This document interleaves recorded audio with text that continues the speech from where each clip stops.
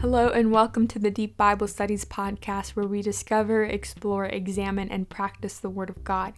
I am your host, Claudia Rivera Guevares, and today we will be going through John 7:53 through John 8:11. And so let's get started. This passage is titled "The Woman Caught in Adultery."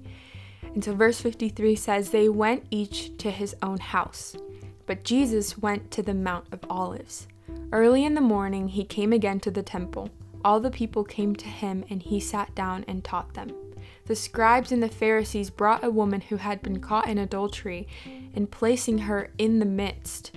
So before we continue with verse 4 of chapter 8, so it isn't known where they caught this woman, but the Pharisees and scribes were seeking to make Jesus stumble and trap him, so they could have a specific reason to arrest him. We have seen them try to do this multiple times, but it's mostly through theological questions about the scriptures and the law. So we actually tend to see this usually in the gospel according to Matthew, and here are just a few examples. "And the Pharisees came up to him and tested him by asking, 'Is it lawful to divorce one's wife for any cause?'" That's Matthew 19. "Then the Pharisees went and plotted how to entangle him in his words. And they sent their disciples to him along with the Herodians and said, 'Teacher, we know that you are true and teach the way of God truthfully, and you do not care about anyone's opinion, for you are not swayed by appearances.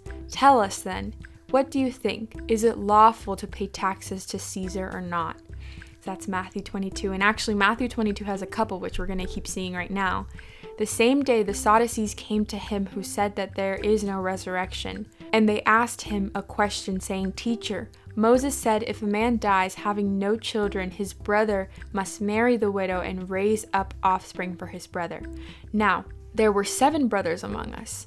The first married and died, having no offspring left his wife to his brother. So to the second and third down to the 7th.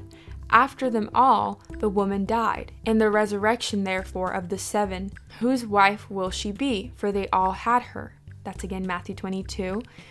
"But when the Pharisees heard that he had silenced the Sadducees, they gathered together, and one of them, a lawyer, asked him a question to test him. 'Teacher, which is the greatest commandment in the law?'" So that's plenty of them, but there's actually more from where that came from. And their goal was just to be able to point out if Jesus was a false prophet, an imposter. And many times they would even try to go as far as to prove him blasphemous. But their tries always fell short every time, because Jesus not only knows the heart of man, but he is God. He knows his own scriptures, and he even said in John 5:39, which we've seen before, "You search the scriptures because you think that in them you have eternal life, and it is they that bear witness about me." And so let's continue with verse 4, which says, "They said to him, 'Teacher, this woman has been caught in the act of adultery.'" So John MacArthur states in his sermon, titled "Jesus the Friend of Sinners," he said, "And they had really developed the ultimate trap this time. They caught a woman in an act of adultery. In fact, I wouldn't be surprised if they actually got the man to do it to her just to create the trap, because the man doesn't show up. We don't know who he is. He may have been part of the trap, but they ripped this woman out of an adulterous relationship, and they shove her in front of Jesus right in the middle of the temple with all the people around him.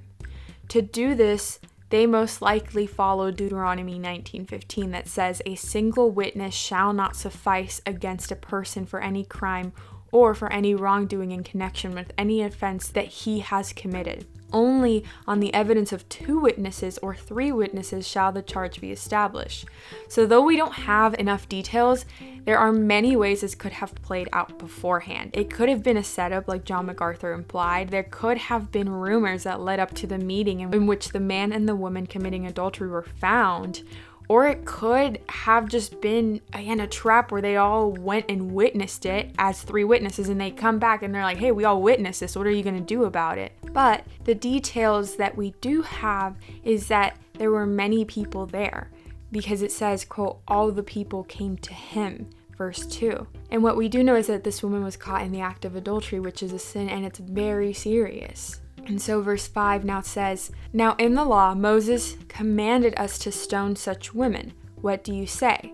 So let's look at Leviticus 20:10, which says, "If a man commits adultery with the wife of his neighbor, both the adulterer and the adulteress shall surely be put to death."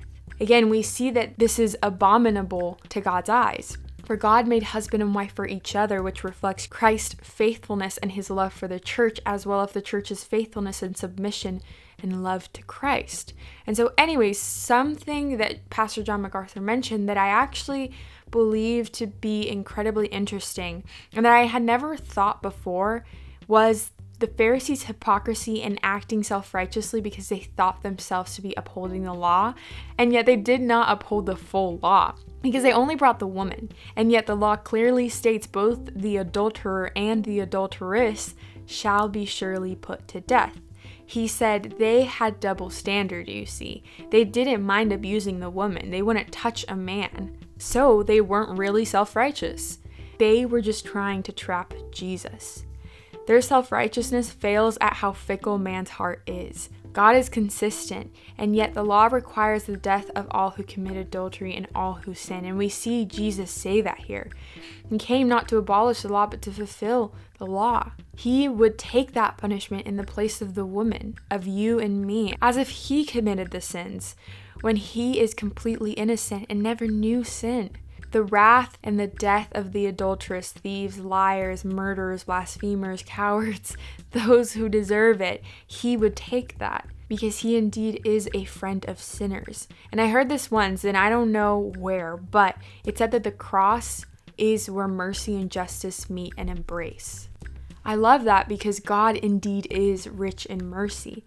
I mean, in Exodus 34, which I was reading the other day, he says he is merciful, he is gracious, slow to anger, abounding in steadfast love and faithfulness, keeping steadfast love for thousands, forgiving the iniquity and transgression and sin, but who will by no means clear the guilty, visiting the iniquity of the fathers and children's and the children's children's to the third and the fourth generation. So Jesus resurrected. Death is put to death. No longer will sin reign for eternity, and all who call upon his name in repentance and faith will be saved, justified, forgiven, reconciled, and adopted by God himself. This is amazing grace. This passage is a picture of God's order, his kindness, his holiness, his justice, and his deep and rich love for sinners, where he does not leave them as sinners but frees and transforms them.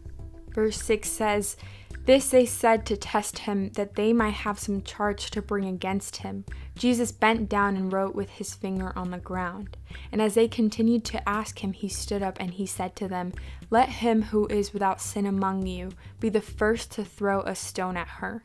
And once more he bent down and wrote on the ground. But when they heard this, they went away one by one, beginning with the older ones, and Jesus was left alone with this woman standing before him. Jesus stood up and said to her, 'Women, where are they? Has no one condemned you?' She said, 'No one, Lord.' And Jesus said, 'Neither do I condemn you. Go, and from now on sin no more.'"